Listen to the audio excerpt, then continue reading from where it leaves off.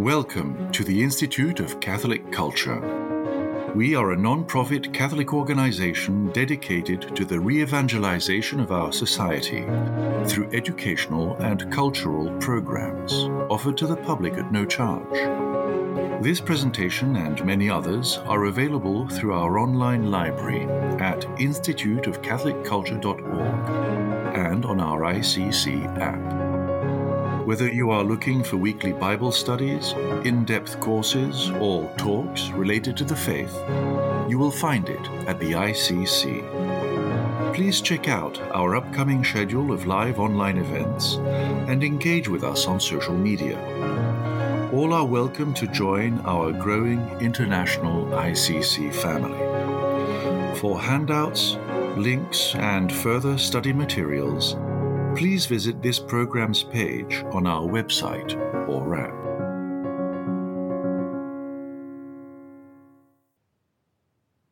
Father, can you please open us up in prayer this morning? Absolutely. In the name of the Father, and of the Son, and of the Holy Spirit. Amen. Almighty God, we ask you to illuminate us with your divine wisdom, inflame us with your divine charity, help us to be faithful to all the graces you want to give us, so that we may join you with the angels and saints in heaven one day. And we ask this through our Lord Jesus Christ, your Son, who lives and reigns with you in the Holy Spirit, God forever and ever. Amen. In the name of the Father, and the Son, the Holy Spirit. Amen. All right. Well, thank you for having me once again. It's great to return to this issue because yoga is such a complex issue that I'm sure those who are familiar with it in a scholarly way would be surprised at how little we addressed a number of crucial issues. So I'll just begin by reviewing what we've said before, and then we will look at what we can say about how Catholics should respond to yoga, because that's ultimately a lot of the questions that we got. Many people sent wonderful questions, and I was very happy to receive them. And so I'm going to try to address as many as I can today. So we won't be covering the history of yoga or some of its many sources. And instead, I'm going to try to systematically address some of the crucial issues that Catholics will have when thinking about what yoga is. So let's look at our first slide, where we look at what are the different positions that people can have on yoga? And if you recall, there are three basic positions. One is what I call the integralist position, which says that Christianity and yoga are completely incompatible because they're integral wholes and there's no overlap. Ultimately, this view sees yoga as something contrary to Christianity because of its own spiritual dimensions. And those things just can't be aligned with Christianity. The next is a kind of a nominalist position, which is to say Christianity and yoga are in name only realities. And so therefore they're completely compatible. You can call it yoga or not, Christianity or not. Ultimately, these things are just names we give things, and the deeper reality underneath them is totally compatible. So this view almost has a kind of a relativistic spirituality. And then finally, there's what I call the adaptationist position. And this is people who suggest that Christianity and yoga are partly compatible, depending on what element we're discussing. And so that is going to be part of the question today. Namely, are there elements in yoga that can be adapted?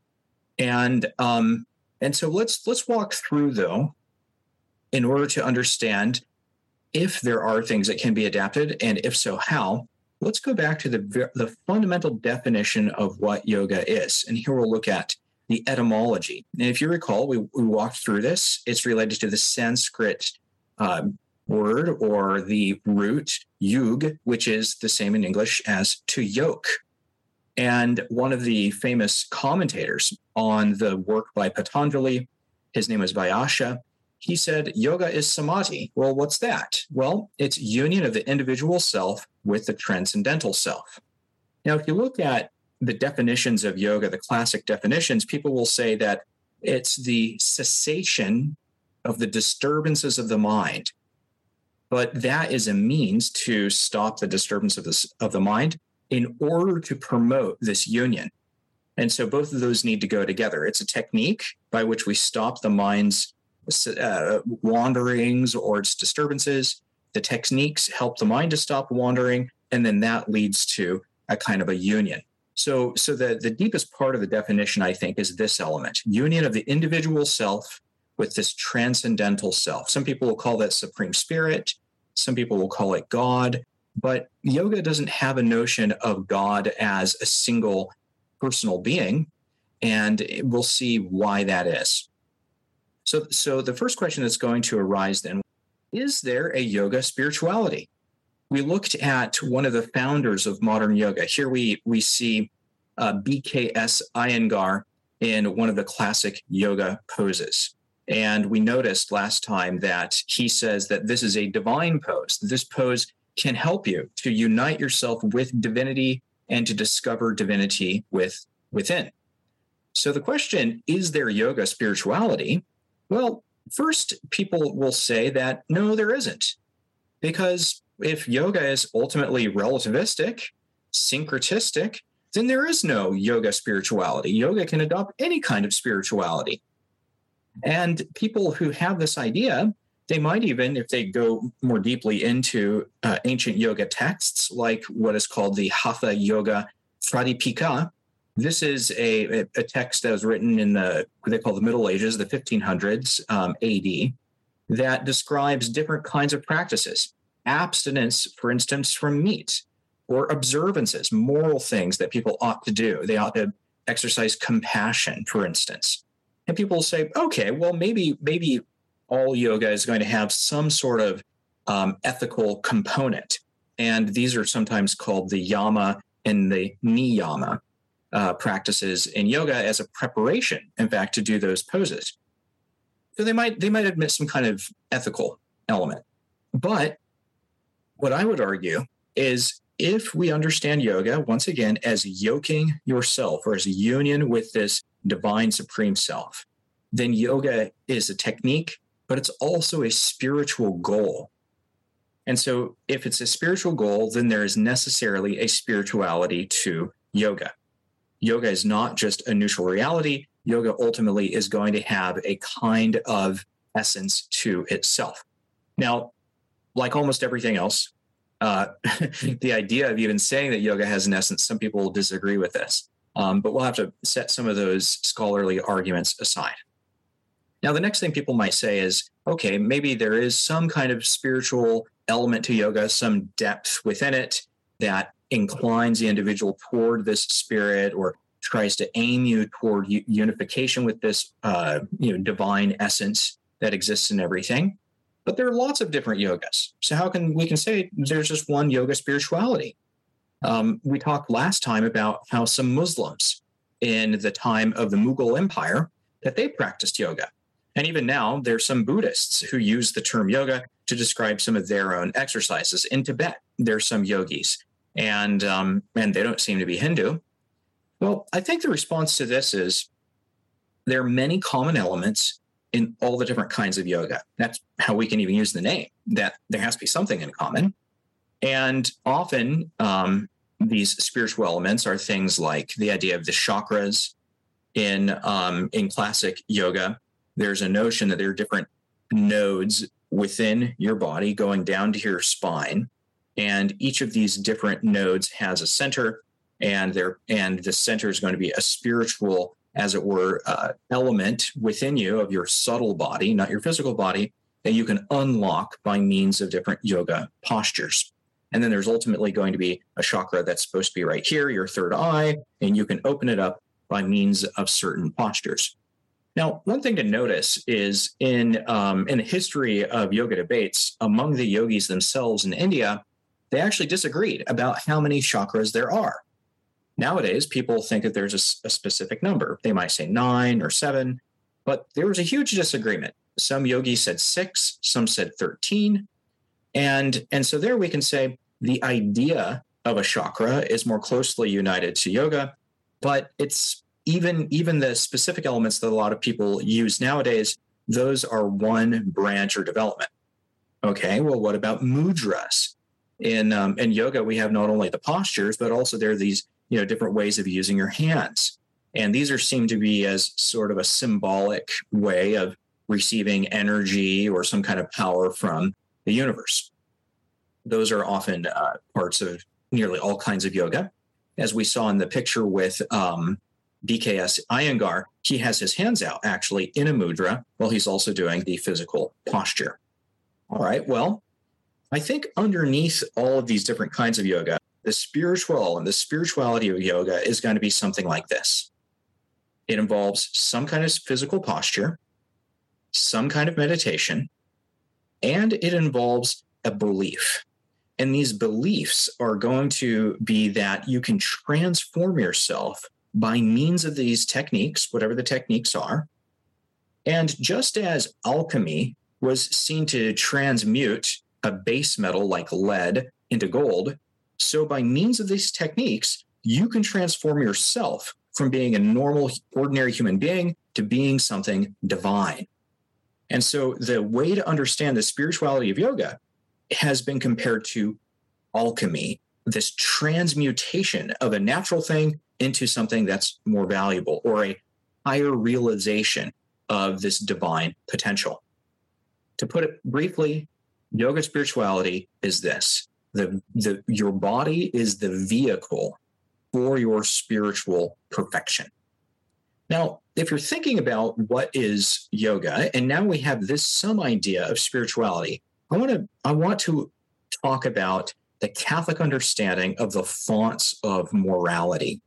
And there are 3 fonts, and I'm going to walk through each one in order. Because often when people say, well, there may be a yoga spirituality, but what about my intention? What if I intend something good? And a lot of people asked me questions like, well, but Father, what if I pray the rosary while I'm doing yoga? Or what if I think of Jesus? What if my mantra is Maranatha, which is in the book of Revelation? Well, the first thing we have to do when we're analyzing the morality of an action, we have to ask, what is its object? What is it objectively? St. John Paul II, in his encyclical Veritatis Splendor, he says very clearly, the object of the act is that which measures the morality. In other words, what is it objectively? Not just what do I think it is or how do I feel, but what is it on the objective plane? And there are some things that are objectively bad to do. For instance, abortion or idolatry. What is idolatry? Well, it's worshiping a false god. Idolatry is continually condemned in Scripture. There's no time in which idolatry is okay. Idolatry might include making a pact with a demon, offering up a sacrifice for the demon, inviting this demon into your life, which is witchcraft, or invoking a spirit to come to your aid, some spirit that is aside from God or angels or the saints. So this is going to be objectively bad. The object of idolatry is always evil. Now, some people can involve themselves in some objectively evil act, and they don't always know it. So, for instance, I worked with a woman who she was having terrible dreams, and she didn't know why, and like this kind of evil face would appear to her in her dream. And I tried to discover what it was, and eventually I realized that she had around her neck a necklace with this little curved horn. Maybe you've seen this. Some Italians will wear this. And often these curved horns have a kind of superstitious element. Sometimes they receive them from gypsies, and they've actually been cursed. So I invited the woman, if she wanted to be free from these bad dreams and this sense of oppression while she was sleeping, to destroy this necklace. And after she did, it was gone. And she asked me, she says, Father Ezra, why is it that this necklace bothered me, even though, I didn't curse it. I didn't invite the demon into my life. And I said, well, the answer is the object itself was a problem because it held a curse. And the curse was there, whether you knew it or not. Another example of this is that some things have effects on them, on us, when we use them, because when we use it, we open ourselves up into this spiritual influence. And so, for instance, many Catholics are familiar with using a Ouija board. A Ouija board, it's sold by Milton Bradley. You can actually buy this in some stores, and people think it's just a game. But the fact is, many exorcists will tell you that Ouija boards are a portal to demonic influence. So things can actually affect us because of what it is, even if we are not fully aware of it. Children, if they use a Ouija board, can actually come to contact demonic spirits, and they can come under their really negative influence. Now, some things have gained a meaning in life that cannot really be redeemed, even if we try. This thing is so united with its symbolic significance that we really cannot try to make it mean something else. So, for instance, if you had a swastika and you carried around the swastika flag with you, and you go into a synagogue, and of course, the Jewish people would be scandalized. What are you doing? This is a Nazi flag. You're like, oh, no. For me, the swastika is just a sign of a pinwheel. It's this nice little image. Well, the fact is that it's so united to the Nazi ideology that you can't just use it for whatever you want. The symbol has now been appropriated by this culture, and this is what it is. Or, for instance, the cross. Universally, everywhere you look, if you have a crucifix, everybody knows this indicates Christianity. Muslims wouldn't put up a crucifix in a mosque, and we wouldn't find atheists putting a crucifix in their home. The symbol has now been so united to its own history, it can't be used for something else. And there are many other instances like this. So this is what we mean by the objective nature of the thing, is this is what it is. Whether you like it or not, the cross, the swastika, the Ouija board, the cursed necklace, or whatever it is, these things have power and meaning, and they have this power and meaning whether or not we recognize it. Now, the next font of morality is the end or the intention. And this is, why are you doing something? And so, for instance, a person, the young woman who spoke with me about this necklace she had, well, she wore it because it was given to her by her grandmother. And this shows us that the intention is the goal that we place for the thing. But the thing may have its own power, right? So, for instance, you can intend something good by carrying out around a swastika. Perhaps you could, if you were kind of ignorant, but everybody else is going to look at the symbol as what it is, even if you don't quite understand. So typically, when we're asking the question, why are you doing this? That can be answered in a number of ways. So, for instance, people are saying, why are you doing yoga? Many, many studies show most people in the West begin doing yoga for physical reasons, either because they have a back injury or they want better health, they want to lose some weight, they want more flexibility. Most people, that's why they start yoga. And so we can say that's their intention. But if you're doing something that bears within it its own power, then your intention is going to be subsumed within that larger thing. I'll give you an example. So, for instance, almost everybody has a cell phone. You can say, I intend to use this cell phone to call my family. Great. But sometimes don't you receive, either like phone calls or text messages from scammers? I remember back in the day when everybody had a landline, boy, we got telephone calls all the time from telemarketers. You say, well, that wasn't my intention. No, it's not. But it's embedded within the very possibility of the phone. People can misuse it, and they can misuse it to hurt you. So sometimes you can have a thing and you have a good intention for the thing, but it still has its own power. And so some things we're going to notice, no matter what your intention is, cannot be directed to God. Because the thing in itself takes such a concrete form directed toward evil that it can't really be used for some good. The easiest example of this is what we noticed before, abortion or idolatry. You can't say, oh, I'm going to commit this abortion in order to give glory to God. What a blasphemy. And you can't say, I'm going to commit this act of idolatry in order to make the Blessed Virgin Mary happy with me, or in order to achieve my own self-fulfillment. As soon as you say that, you think that idolatry is achieving your self-fulfillment, you're already turning yourself away from God. So you can have good intentions, but the fact is that good intentions don't make an act good. Good intentions means your intention is good, but the thing still might be something not worth doing. Now, the third element is what we call the circumstances, the when, the where, the how long are you doing it, and some of those things. And so, for instance, you can have an intention that is good, but it might be doing something circumstantially bad.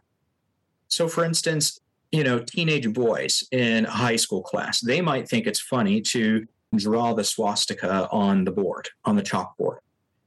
Their intention is to be joking, but the circumstances are it's not funny, that they're doing something stupid and they don't understand the deeper meaning of this thing that they're doing, that they're actually, promoting this evil ideology. Or, for instance, some people, they might want to use herbs in order to feel better. And you say, okay, sure. Sometimes herbs can be quite, efficacious. And we can have, either homeopathic remedies, or you can take, you can use some kind of herbal pills or herbal supplements or something. You have a headache or whatnot, you need to sleep. Sure, herbs can make you feel better. But sometimes the circumstances in which these herbs are used are a problem.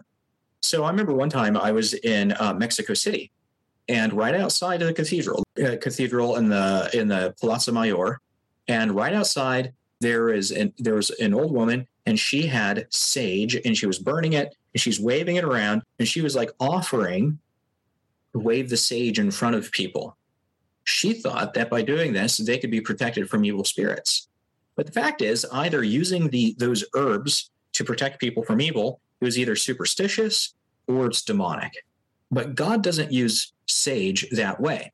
He might allow us to use sage to flavor a meal, or if it has some chemical property that's health, benefiting, we can use it that way. But sage doesn't directly involve the spiritual unless circumstantially people are misusing it. Okay, so just to review, we have the object of the act, the objective nature. We have the intention. What do you mean to do with it? And then finally, we have the circumstances. Now, when we're thinking about yoga, our chief question should not be, what are the circumstances? Like, where am I doing it? What am I wearing? Or what are my intentions? What are the intentions of other people while they're doing it? The chief question about its morality is, what objectively is it? Now, to answer that question, we can say more specifically, are yoga postures just physical exercises? Objectively speaking, are they just physical things? And here are two examples. Are physical postures, yoga postures, just physical exercises? Here we have two of them, typical things. You can find this on Google like I did. And do they have any inherent meaning? Objectively speaking, what's going on? And I'll just give some arguments that people will give in order to say they don't have inherent meaning. They are just physical exercises. So the first thing some people might say is all of the physical actions are without inherent meaning. They're just physical, like the way I might scratch my beard, or when you nod your head or something like that. I mean, there's no inherent meaning there. You're just scratching your beard. Or if you don't have a beard, you're rubbing your chin. So that's one kind of argument. Another kind of argument would say, well, okay, maybe scratching your beard doesn't mean anything, but of course, sometimes it might. Let's suppose that I'm a spy, and I tell my fellow spies that when I'm on the balcony and I scratch my beard, that's the signal to assassinate the president of the country who's we're enemies with. In this case, now stroking or scratching my beard, it does mean something. Okay, so people might say, all right, fine, sometimes some physical actions have some symbolism, but physical exercise isn't really like that. Physical exercise, I'm not like symbolizing something like the spy would in stroking the beard. They would say something like, okay, you're playing baseball, for instance. Baseball doesn't symbolize anything. If you talk about, say, the aim of a baseball, it's to have fun.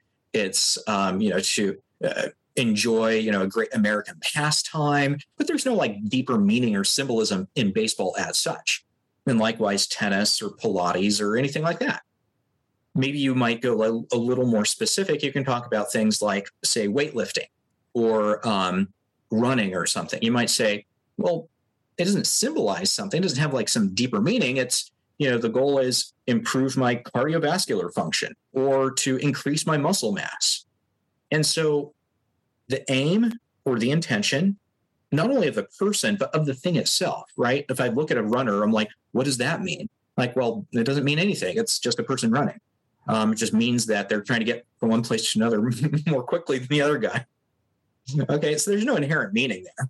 And people might think that yoga is like that. Now, in response, I would point out that yoga can't just be something like running. Yoga is actually closer to something like ballet. It's very interesting. I don't know if you've, like witnessed a ballet or, seen a ballet scene. I mean, personally, I've been to a few and I didn't like it that much. I kind of like the music of Tchaikovsky and, the Nutcracker or Swan Lake. But when I watch ballet, I can't get into it. And, I was there with a friend and he was trying to explain it to me. And he's like, okay, well, listen. He says, so you see, this is the swan and here's what's going on. And here's why they're dancing this way and so on. And so he's trying to explain to me that like the dance has this symbolism. It's not like just random action on stage. They're doing something. And like, okay, I could actually see a plot. Nobody said anything. Words weren't used, just music. But if you follow it closely, you can kind of see what's going on. And the swan dies and it's sad and there's tragedy and so on. You're like, okay, well, not my cup of tea, but I get it. Like the bodily movements in a ballet have a meaning. And I think that yoga is something like that. Now, some people might go on to say that, okay, fine, maybe yoga is closer to ballet. It's not just like neutral or content less like running. Seems to have more symbolism than Pilates. That's pretty clear. But maybe they'll say, sure, those symbols in yoga are there. Some of them are related because of their ancient provenance, right? So I showed you pictures in our last talk of yoga symbols going back hundreds and hundreds of years. And some yogis will say, some of the symbolism goes back thousands of years. It's pretty hard to verify the thousands of years claim, but certainly the symbolism of some postures is verifiable, at least for a couple of hundred years. And people will say, fine, okay, we admit that there's some embedded meaning, but that's old. That doesn't mean anything now. That's yoga of the past. Maybe that's yoga in some mountaintop town, like the one I went to, Rishikesh in India, the foot of the Himalayas, the Ganges River flowing by beautifully. Okay, fine. Maybe it means something there. It doesn't mean something in my yoga studio class. What are you talking about? And I think the answer to that is they're misunderstanding how symbolism operates. Because it's true that symbolism operates within a community. But if I take my crucifix and I take my crucifix to a mosque or to a synagogue, or I take it to Rishikesh, India, it's still a crucifix. The physical thing remains the same, no matter what context it's in. And so likewise, I would say if there is an embedded meaning in a yoga posture, it remains, no matter where you happen to be. If you're in the West, or if you're in the East, if you're in the mountains, or if you're on a beach. All right, fine. Last argument about physical postures. People will say, okay, fine. Maybe some yoga postures do have this embedded meaning no matter where you are. But the fact is that this is thin. Does it really mean anything? Like, what are we talking about, this embedded meaning anyway? How do we even know, or how do we delve into what these meanings are? Well, the answer is a number of yogis have actually described these meanings. I pointed out last time that BKS Iyengar, in his book Light on Yoga, in his section where he describes the asanas, or the postures, he always provides a Sanskrit title to the posture. He'll often give you a translation in English. He'll give you the history. What does this mean? What does it mean in light of the history of the development of the posture, who developed it, and what is the story within Hinduistic religion? What does that mean within the story? And then what are the physical effects? Now, this thing, the Light on Yoga, this book is considered to be, the modern Bible of yoga.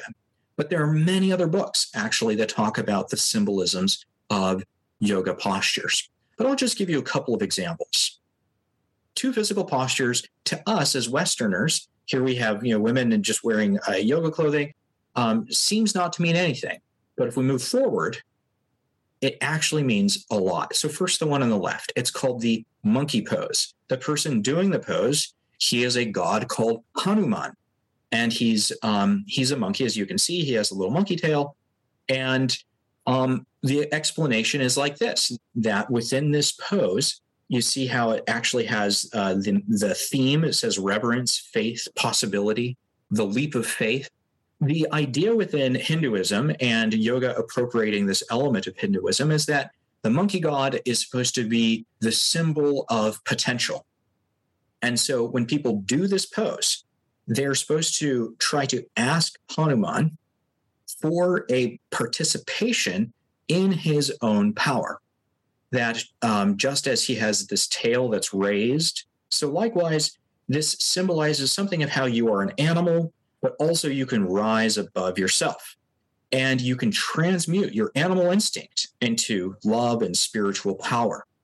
And so it is said that when you engage in this posture, that you somehow are participating in or symbolizing Hanuman and his spiritual power to help you achieve things, to render the impossible possible. And on the right, we have the corpse pose, very well known. Some people might say, isn't this just a person laying down? Well, within yoga, that's just not the case. That this is seen as Shiva. And you can see the snake wrapped around Shiva. The snakes are a very common symbol within yoga iconography. And here it says to represent bearing witness, stilling, or inertia. Now, the larger story to this is that Shiva is considered to be an avatar of this divine being, and Krishna is an avatar as well. So Shiva was a typical yoga ascetic. He's in the mountains, he's away from everybody, and he refuses to have a child. Well, the gods don't like this. So they send down a goddess and the god of desire, sort of like what we would think of as Cupid. So the Hindu version of Cupid comes along and is going to shoot his arrows into Shiva. Shiva, with his yoga powers, defeats this god of desire. So the arrows of Cupid don't hit him. Well, what happens, though, is that because he doesn't have this desire anymore, he's not going to have a child because he's not going to unite with this goddess that appeared. So as he realizes what he's done, the goddess reveals herself to be Kali. And Kali is the symbolism of the female goddess within yoga. She withdraws from Shiva, and he, no longer having desire nor union with a woman, he falls down like a corpse. He ceases for a moment from being himself. He embraces, as it were, the death of his yogic self. And so the idea then is that when a person is in this prostrate state, having gone through all the different yoga postures, they are imitating this emptying of the self, similar to the way that Shiva lost his own self by losing his desire. And so when people are going through the beginning of the ritual in yoga, and they start out saying things very ritualistic, often they'll say namaste, the God in me greets the God in you, already this notion of self-divinity. They walk through a number of different postures, whatever they are, and then they end in the corpse pose. They are emptied of themselves, and this is because they've been, as it were, struck, or they have struck back against their own desire. And so now they have this non-being for just a moment. The turbulence of life leaves them behind, and they're now in stillness, trying to find union with this divine. Okay, all right. So there seems to be some kind of embedded meaning within these postures. And what I'm arguing is that in the yoga world, when you enter into these postures, this meaning is with you. Now, one of the questions that I got, many questions were about whether or not yoga is demonic. All right, we've seen these gods. Is yoga spirituality, the practice of these postures, is this demonic? And I'll say there are three kinds of arguments for why they're not. The first is that, well, frankly, it's offensive if you say they're demonic. Those who are of a Hindu background or Indian background, people who have practiced the poses, they would find this offensive that you say this. So no, they're not. Of course, that's not really a great argument. Sometimes truth hurts, and you have to tell your children that too much sugar can harm them. Tell people smoking can give you cancer. So the fact that something can be offensive isn't really an argument for whether it's good or bad for you. That's kind of unfortunate that people might be hurt by hearing something like that, but that itself is not an argument either way. I think a stronger argument is some people will say that the gods are just symbols, right? So we just looked at Hanuman, we looked at Shiva, and they don't really exist, right? I mean, these are just symbols of something else, or they're ideas that some people have, but the reality is there's one true God, and all those other things are sort of like myths and legends. It's like saying that, a Marvel character has some power over me, or, if I dress up like Captain America, that somehow that's going to influence my spiritual life. Like, that seems kind of silly. Well, I think the answer to that, to the second one, aren't the gods just symbols, is, first of all, that is offensive to a lot of people who practice Hinduism. They're like, you think that my God Hanuman, who helps me, who I offer sacrifices to, you think he's just like Captain America? Captain America was invented, like this century. What are you talking about? Hanuman is a real God to them. So saying they're just symbols, I think, is a dangerous kind of argument to make, and will not make you friends. Okay, but let's suppose that people think that they are just symbols. This is not what St. Paul says. St. Paul says the gods of the pagans are demons. The gods of the pagans are demons. That's what he says. And he says this in a context of trying to explain how it is that these gods can influence people. How is it that they have some power, and yet they're not the one true God? An example of this is when Moses was fighting against the priests, or what they call the warlocks of Pharaoh. Moses, with divine power, can cast down his rod and it turns into a snake. These priests of Pharaoh, well, they throw down, or sorcerers throw down their rods, they turn into snakes as well. But they're only imitations of God's power, because Moses' rod ends up devouring them. Moses, he pours something into the river Nile, it turns into blood. They can seemingly make water look like blood. So how do they do this? Well, they can't do this by their own power. They're not doing this just by smoke and mirrors. That the way that the ancient Jews understood this, and the way the Christians understand this, is that sorcerers can do things that are beyond natural powers with the help of demons. Properly speaking, that they cannot perform miracles, but they can do things that are beyond what our own energy can produce. Because I'm human, I'm limited, I'm finite, I'm within the bounds of this fleshly world, but demons transcend that. They don't have divine power, but they do have what we call preternatural power. So we would say, actually, they're not just symbols or illusions or metaphors, that the gods can indeed affect people's life, but of course only for the negative. Now, the third argument is, I think this one is actually perhaps closer to home for a lot of yoga practitioners in the West, which is not all yoga invokes the gods.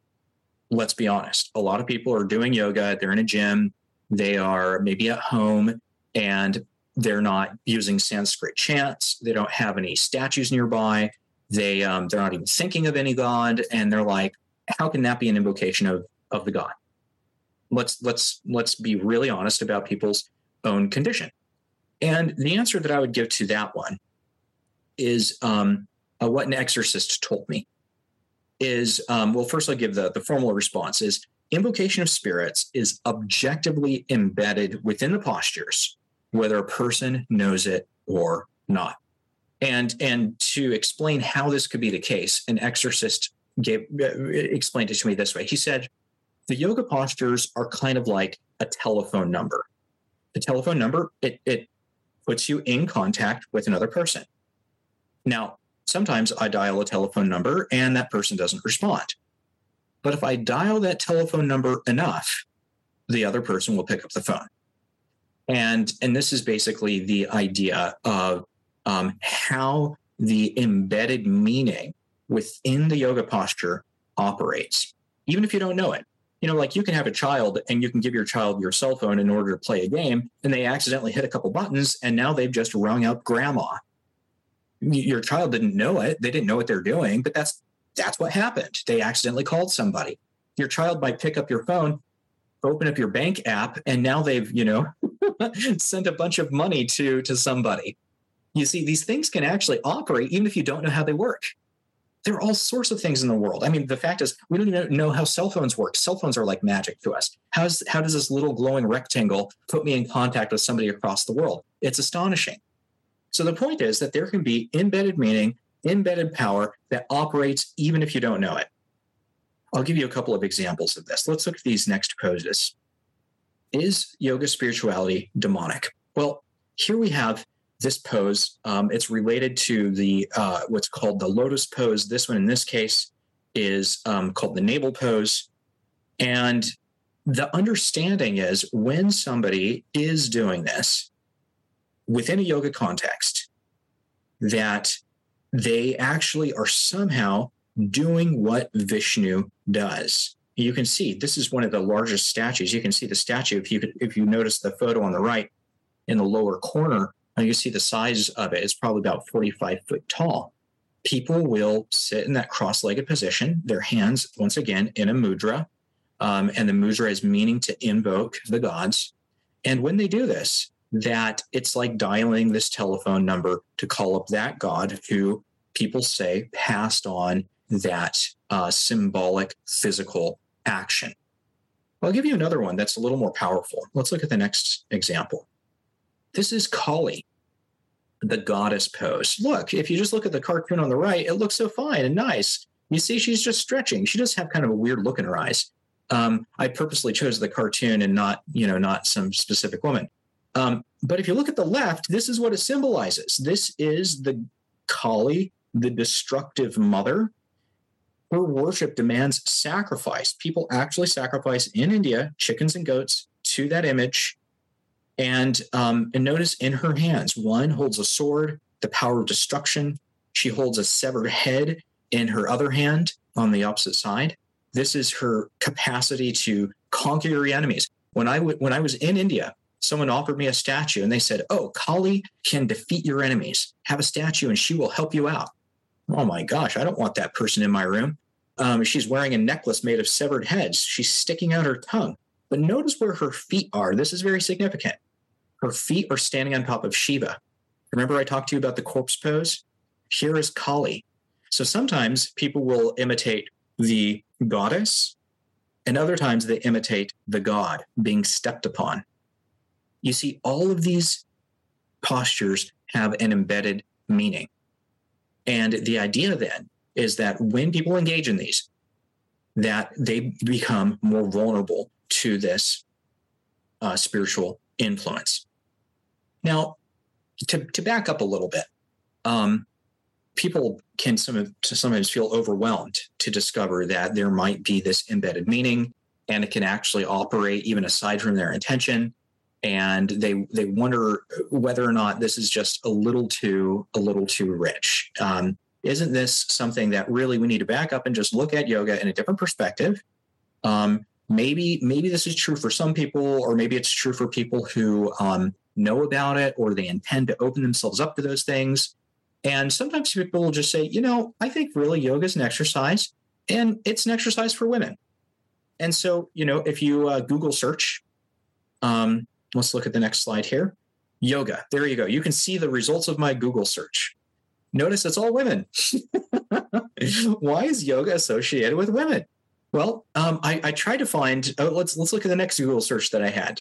Yoga India. Okay, are there any men? Well, there's one man in the center there. Okay, so it's a mixture of men and women, and people kind of have this question as to, aside from its meanings within Hinduism, is yoga like exercise for women?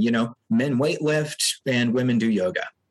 And I think that a couple of things to note about the history of yoga is, first of all, only men for centuries were allowed to do yoga.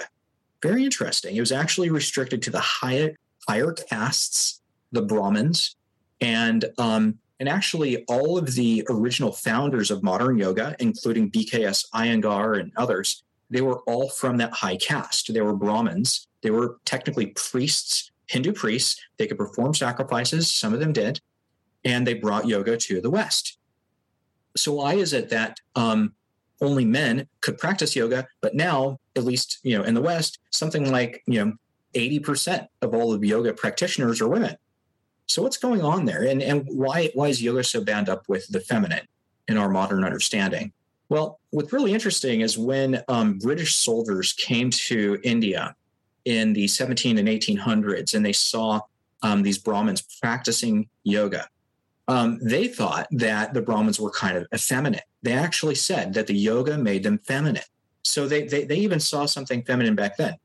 Whether or not that's true, or is that racist, I don't want to get into those questions, but just asking the question again, why does yoga seem to be tied to the feminine? The answer is the following. I believe, now this is just Father Ezra, speculation, what do I know? But I think that there's a particular temptation. Men have their temptations and women have their temptations. And I think there's one temptation that is more to which women are more vulnerable, namely to try to find the divine within, to try to think that somehow they are participating in divinity because of their femininity. Or put it this way, by means of these physical postures, that they can somehow tap into the divine. I think there's something that resonates with a lot of women, partly because of their potential for motherhood, right? That women participate in growing a child, bringing life to the world. And that's almost like this participation in God's own creative act. God creates the soul out of nothing. And through the woman's act of conception, this is like receiving the divine. She conceives it within herself, and now it grows and becomes this living being. And so there's a kind of way in which yoga's proposal that by doing all of these actions, that you can somehow tap into the divinity within. You discover your own divinity. That it plays into some of this thinking that women are more vulnerable to. Most men don't think that way. Most men aren't thinking like, oh, by lifting weights, I'm becoming divine. Like, oh, now I'm, like Arnold Schwarzenegger, like he's like somehow, more divine because he has more muscles or something. And guys don't look at him and think that. And guys don't even like aim at that. Our temptations are distinct. So this goes back to this notion then about the symbolism of yoga. How does this tapping into the divinity within relate to Kali, Hanuman, and all these other poses where I've just said that I think there's going to be some embedded meaning and vulnerability there? Well, the answer that very clever yogis will give is they'll say, okay, all those poses with their various symbolisms and meanings, those are superficial. Those are like the mythologies that we tell children. But the deepest meaning is that by doing any pose, you can discover divinity within. Once you control your emotions, which are always going crazy, once you stop your mind from being too worried, once you calm yourself down and have less anxiety, now you can discover divinity within.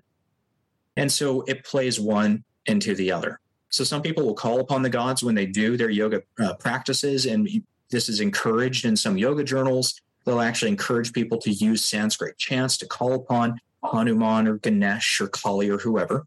And others will say, but then transcend that and discover that you are the divine. You don't need those other things. You can go above it. But you see, it's still an idolatry. Now it's an idolatry of the self. If you think that you're divine simply by performing some action, you're no longer dependent on God. And instead, you think that you can discover divinity simply because of your own energy and effort. And so that leads us to the question, is yoga spirituality compatible with Catholic spirituality?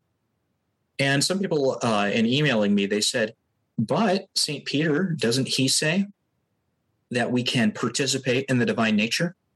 And doesn't Jesus say, you are gods? And so can't we get rid of some of the problematic parts, the metaphorical parts, or the symbolic parts related to evil spirits? And can't we emphasize the good parts, discover divinity within by recognizing that God is with us? Well, the answer is that, Catholics don't think that we have God within on our own efforts. And furthermore, God is always distinct from me and you. I will never worship you. I'll never recognize the God within you because you are not God. And likewise, I'm not God. I'm a failing, fallible human creature. My being is distinct from God's being. God is personal, three persons. We can pray to the Father, Son, and Holy Spirit. And so if God dwells within me by grace and I am his temple through the Holy Spirit poured out upon me, it is because I know God and I love God and I love the persons who make up the Holy Trinity. And so I'm not discovering that I am the Holy Trinity. I'm rather recognizing that I am friends with the Holy Trinity. And just as I was never confused myself with my friend, I might love my friend a lot. And sometimes people say a friend is another self. Fair enough. But I don't really think that he's me. In fact, that'd be a pretty one-sided conversation if my friend was me. And so likewise, when we think about this notion of God within, we have to recognize that you always remain who you are for all eternity. Yourself is never dissolved. Yourself is never absorbed within the divine. You are always you. And so the basic answer then is yoga spirituality is not compatible with Catholic spirituality. And it's quite, in fact, dangerous and tempting to adopt a yoga spirituality because it pretends that it can bring all things within it, that all different religions can practice yoga according to their own traditions. People will say, you can be Jewish and practice yoga. You can be Muslim and practice yoga, or you can be Christian. What's the problem? Well, the answer is once it's all relativistic, then of course you can practice it because it doesn't think there's truth to be found in Catholicism as distinct from other kinds of religions and philosophies. But of course, we know the difference. And so then the question is, if it's incompatible, then how can or should yoga postures be adapted? And we're running out of time, so I'm going to just have to list these very quickly. And I'll say the only way to actually adapt yoga postures is basically by transforming them entirely. I would recommend to people never go to a yoga studio. You have to change your intention, is not to become divine by practicing these things. I want to do an exercise. You change your communication. You don't say words like namaste. You don't talk about the things that they do in their meditations. You don't use that kind of language or believe those things. And you have to change the physical posture itself. If you want to call a different person, you use a different phone number. And likewise, if we want to do an exercise, I would say you have to change the posture in some way in order to no longer be doing yoga. You actually have to change it. All right, well, how should Catholics pray with their bodies? Well, I would say that first, of course, there's the Holy Liturgy. And, we have some Eastern Catholics. They stand during Holy Liturgy. They'll bend down. They cross themselves many times. And so they have a kind of more active calisthenic in their Holy Liturgy. But of course, even Western Catholics, we Romans, we sit and kneel, we stand. And then the priest, he has certain gestures, elements that he performs with his body in Holy Liturgy. And then we also have public devotions, things like processions, worship of the Blessed Sacrament. We kneel down before the Blessed Sacrament. And sometimes you'll see within, say, a Blessed Sacrament chapel, people will bow their head to the ground in adoration of our Eucharistic lore, but also their private devotions. And I want to leave you with this, that St. Dominic, the founder of the Dominicans, in the Middle Ages, he had his 9 ways of prayer. People witnessed this, and in his lifetime, they wrote down what he taught. And then soon after his death, this manuscript that I'm showing you here was illustrated to try to teach people these 9 ways of bodily prayer.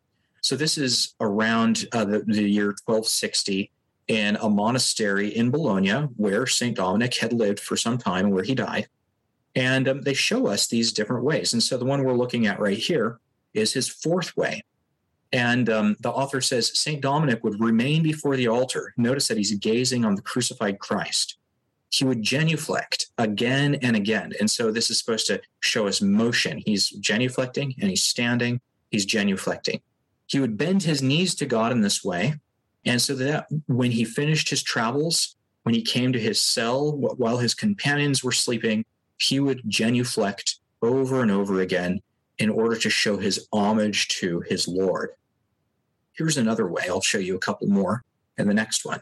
We have St. Dominic stretching out his arms to the cross, imitating Christ in a physical manner, looking at the crucified one and showing how he wants to join Christ on the cross and accept all sufferings with him. We have St. Dominic with his hands held up like an arrow, pointing to the sky, pleading with God to receive mercy.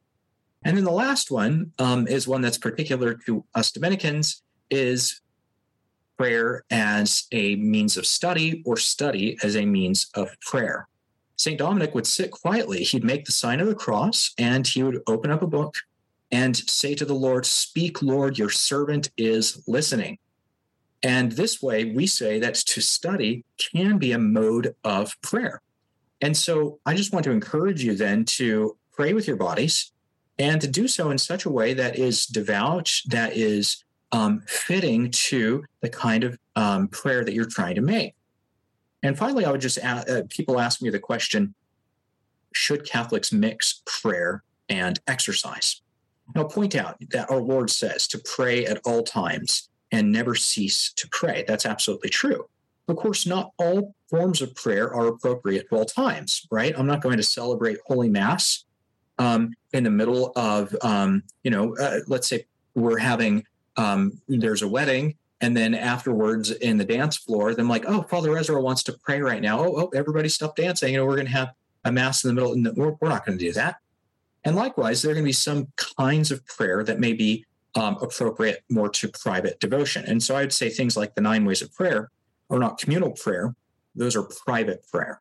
I don't think it would be even like a very Catholic thing if we all now we're going to stretch out our arms like St. Dominic all together within a gymnasium or something, because then that starts to get into like a sort of paraliturgy. And the trouble is that when people try to make their exercise a prayer, often really it's because they want to feel spiritual without praying.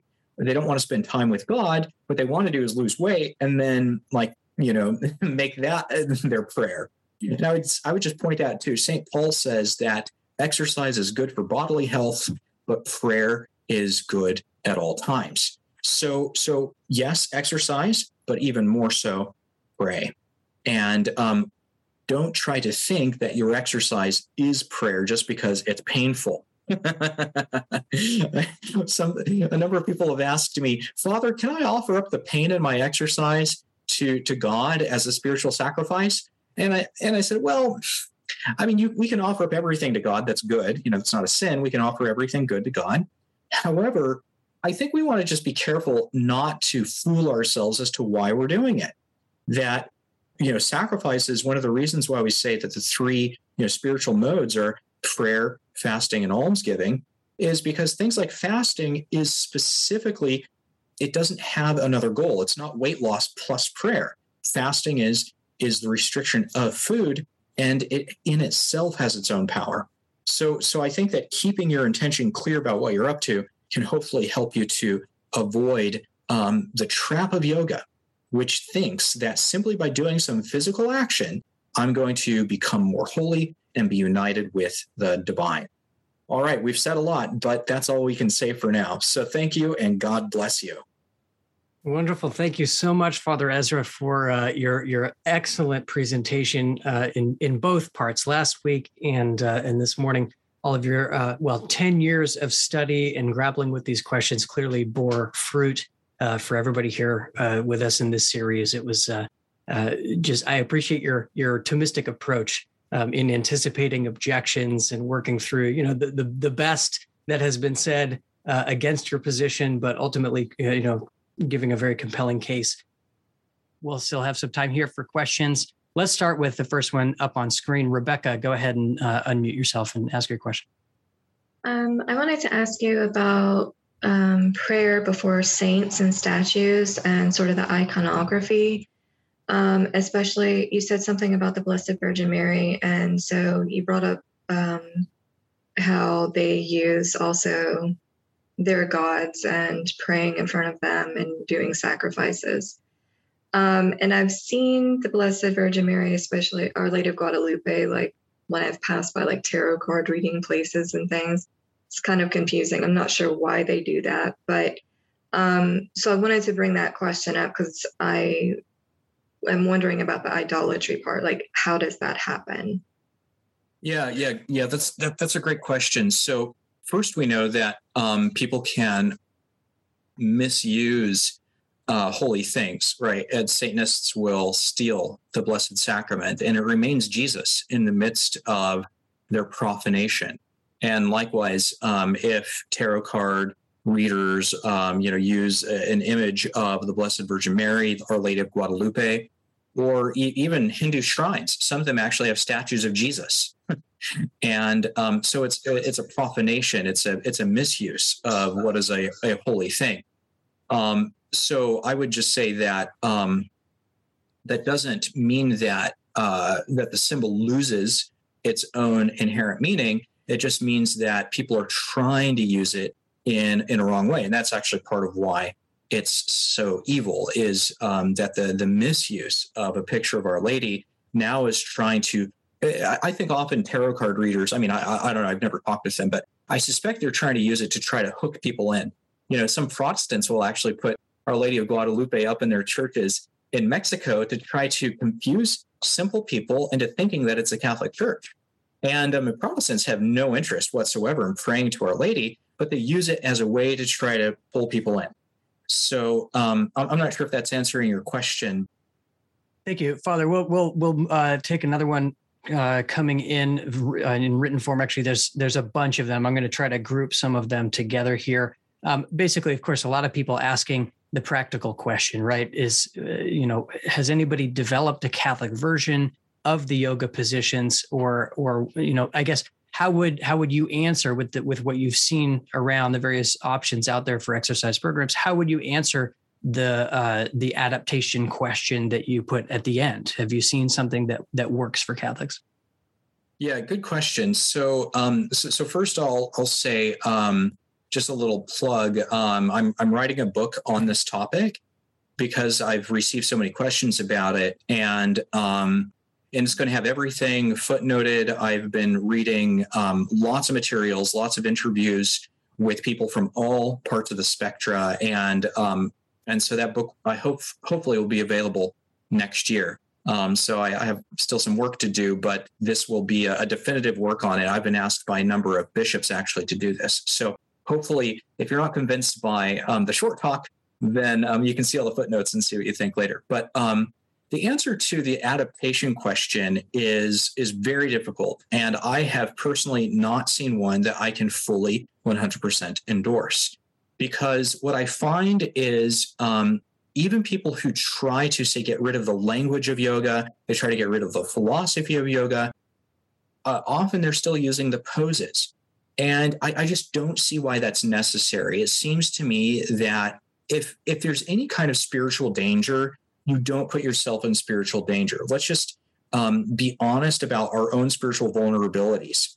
And even if there's like a possibility that using yoga postures in like a completely Christian context could be spiritually safe, it seems to me that there's still a vulnerability there.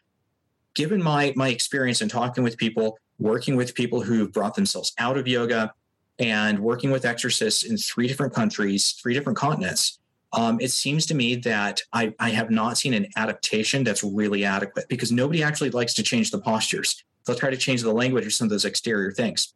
And so I think that that's the real challenge. And so the answer is no, there's not one that I can fully endorse because of that issue. I'd like to follow that question up then with another one, maybe taking it a little further. And that would be, using your example of dialing up somebody's phone number accidentally, right? By using the posture or getting into that posture. Is there a level of intentionality to it? Just imagine somebody might, as stretching, not even referencing a yoga pose, but might accidentally strike one. Is there a danger there? I mean, I see the corpse pose and I think that's how I sleep every night. Am I opening myself up to something? So what would you, add to that? Okay. So the answer is, there's some physical movements that are common to lots of different exercises, and some of them are natural, right? So the corpse pose, depending on how people do it, but if you're just laying down, to lay down is a natural thing to do. No problem at all. To bend forward, you're touching your toes. That's something that you do. There are a lot of different ways of releasing tension in your hamstrings, and we could look at exercises in, say, or stretching in ballet, or what runners do, swimmers. There's all sorts of ways of stretching in order just to loosen your muscles up. However, a yoga pose, if you know it's a pose, like the Hanuman thing, the point about that, the reason why I showed that is nobody just happens to do that. There might be some stretches that are similar, but when you have your hands up in that way and you say to yourself, I know it's a yoga pose, but I'm doing it anyway, that is where you open yourself up to all those other elements. Whereas, some things that people call yoga, which are actually in common with a lot of other physical exercises, I don't think those are yoga at all. And so part of the difficulty is you're like, well, how do I know what's a yoga pose and what's not? Well, the answer is, if you're doing normal exercise, then you're not doing yoga. As soon as you say to yourself, well, I know it's yoga, but that's when you're doing yoga. There we go. We'll take another one on screen here. Kathy, go ahead and unmute yourself. I have a question about doing prayer. Like when I go on my walks, I often say a rosary or I pray. I'm doing it both to get a good walk in and to pray. When my husband swims, he says a mantra and it counts his laps the way he says it. He says a certain number of prayers and that helps him count. What do you say to someone who has those practices? Oh yeah, I think that's wonderful. I think that's absolutely fantastic. One of St. Dominic's 9 ways of prayer is praying while he's walking. And, John Paul II, he'd pray the rosary when he would walk. And frankly, so do I, because often that's the only time I have a chance to get a walk in. So the thing I was trying to warn about, and maybe I wasn't very clear, is that what I want people to be clear about in their own mind is the physical act of walking is not going to make you more holy. Similar to like people thinking, oh, if I lift weights, then finally I'll be able to be a real man or something. You're like, well, being a man is not about lifting weights. Like you can be a man and not lift weights, or you can lift weights and still be a little boy. So the point is that the physical thing itself is not what leads you to spiritual holiness, but to pray while you're doing something actually can be a great thing. Like I often recommend to people when they're driving, when they're driving home from their work and the long commute, like turn off the radio, pray while you drive. It's a moment of solitude with you and God. So I think that what you're doing, Kathy, is great, and keep it up. Thanks, Father. Could you, this number of questions about other practices, and maybe you could help, open up your principles that you use for this analysis to help us apply them to others. So a lot of people ask about things like Tai Chi, Kung Fu, other things with spiritual and philosophical backgrounds. Can you help us, translate the analysis that you made with yoga as people are looking around at the landscape of some of these other practices as well? Oh boy. Well, I mean, okay. Father Ezra does not have infinite knowledge, so we're like reaching, the borders of my knowledge area. And I mentioned this last time because these questions often arise for people. So things like Reiki are definitely not Catholic. It's not an exercise. It's been condemned by the Catholic bishops. It's at best superstition. It's at worst trying to bring these energies in the world to heal people. And the fact is, it becomes demonic because there are no energies like in the air. There's no vibrations. Chakras don't exist. So any kind of action that you're doing, physical action to try to bring these energies down, is going to be superstitious, or it's going to be ultimately demonic.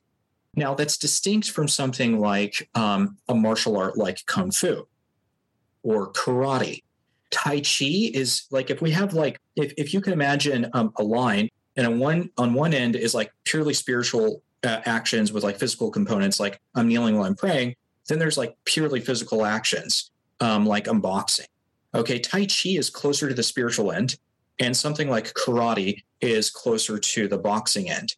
And within Asian martial arts, partly depends on the dojo you're going to, partly depends on the actual thing. Like I said, Tai Chi versus karate. But the difference is that with something like karate or with Kung Fu is the purpose of it embedded within the physical actions is actually an exterior object. It's to defend yourself or to defeat an enemy.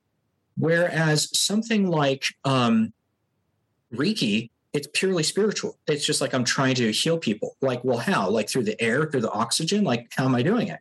So I would just say when people are thinking about doing these different martial arts, to be aware of what does the physical thing mean, and then what's the philosophy bound up within it. And don't put yourself into a dojo where they're talking about this philosophy. It could be very easy to try to adopt it. And then people start to think that their chi grows stronger by means of this physical action. And now you're getting into superstition. That is very helpful. Thank you, Father. We've got just maybe a couple minutes. Let's get one more question in here on screen. Norman, go ahead.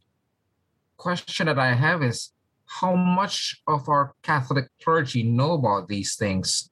Some parishes actually offer yoga classes. And I'm concerned about that because apparently, even if these, the yoga is not compatible with Catholic principles, Catholic teaching, some priests even actually defend the practice, and they say that it helps their parishioners, and sometimes they themselves do it. Yeah, no, great question, Norman. And one of the reasons why I started doing research on this is because there were so many questions about it, and it's such a complex issue. There are a lot of disagreements. When I went to India, one of the bishops told me, he said that that there are a lot of syncretists within India, and they're Catholics who want to do yoga in order to reach out to Hindus, and they want to say, look, we can do this thing in common. And in the West, in the United States, for instance, some Catholic priests, they think it's good for people, physically, but also it always has this spiritual tinge to it, because you don't find parishes that are offering just spin cycle classes or weightlifting. Can you imagine a parish is like, okay, we're going to have like the men's group and we're going to weightlift every Saturday morning. People will be like, well, why are you doing that at the parish? That doesn't even make sense. He's like, because, it's like our manly time together. And some guys might like that. If you say, for instance, okay, Knights of Columbus has weightlifting every Saturday morning. Well, first, I think they'd get a lot more recruits, honestly. And then some of those guys could lose their beer belly. But the other part is that people would think like that's not something you need to do at a Catholic church. But somehow people think that yoga is okay. Why? Because it is spiritual. That's the whole point. People think it's okay to do it at the parish because it involves the spiritual component, but they falsely believe that spiritual component is compatible. So I think that we just have to be honest about what our embedded understanding is of yoga as a physical act. And why is it that it has a privileged place within this parish in the first place? Now, what can we do about it? There's nothing on the market. There are no Catholic books about this topic. I have looked, believe me. There's, as far as I know, one bishop who has written about this, the bishop that I visited in India, Joseph Kalarangat. He originally wrote his very short 10-page essay in Malayalam. They translated it into English, and it's in a book that you can't buy. So it makes sense that people would not know this and priests would not know this. So I don't blame them, and that's what I'm trying to offer to my brothers and sisters is hopefully we can get this out. We can help people to help them to think more clearly about this, and hopefully we can kind of dispel some of these errors that people have or misunderstandings. Well, that's excellent, Father. Thank you again from all of us. And you've now deputized, the hundreds of ICC members who are here with us to go and spread the word about this and help move the conversation forward, because it's so important for us in today's world. So God bless you all. Hope to see you back at the ICC again very soon. Have a great weekend. We hope you enjoyed this program from the Institute of Catholic Culture. Remember to download our app and share our online library with friends, co-workers, and family members. To learn more, get involved, and support the Institute's work, visit instituteofcatholicculture.org and visit us on social media.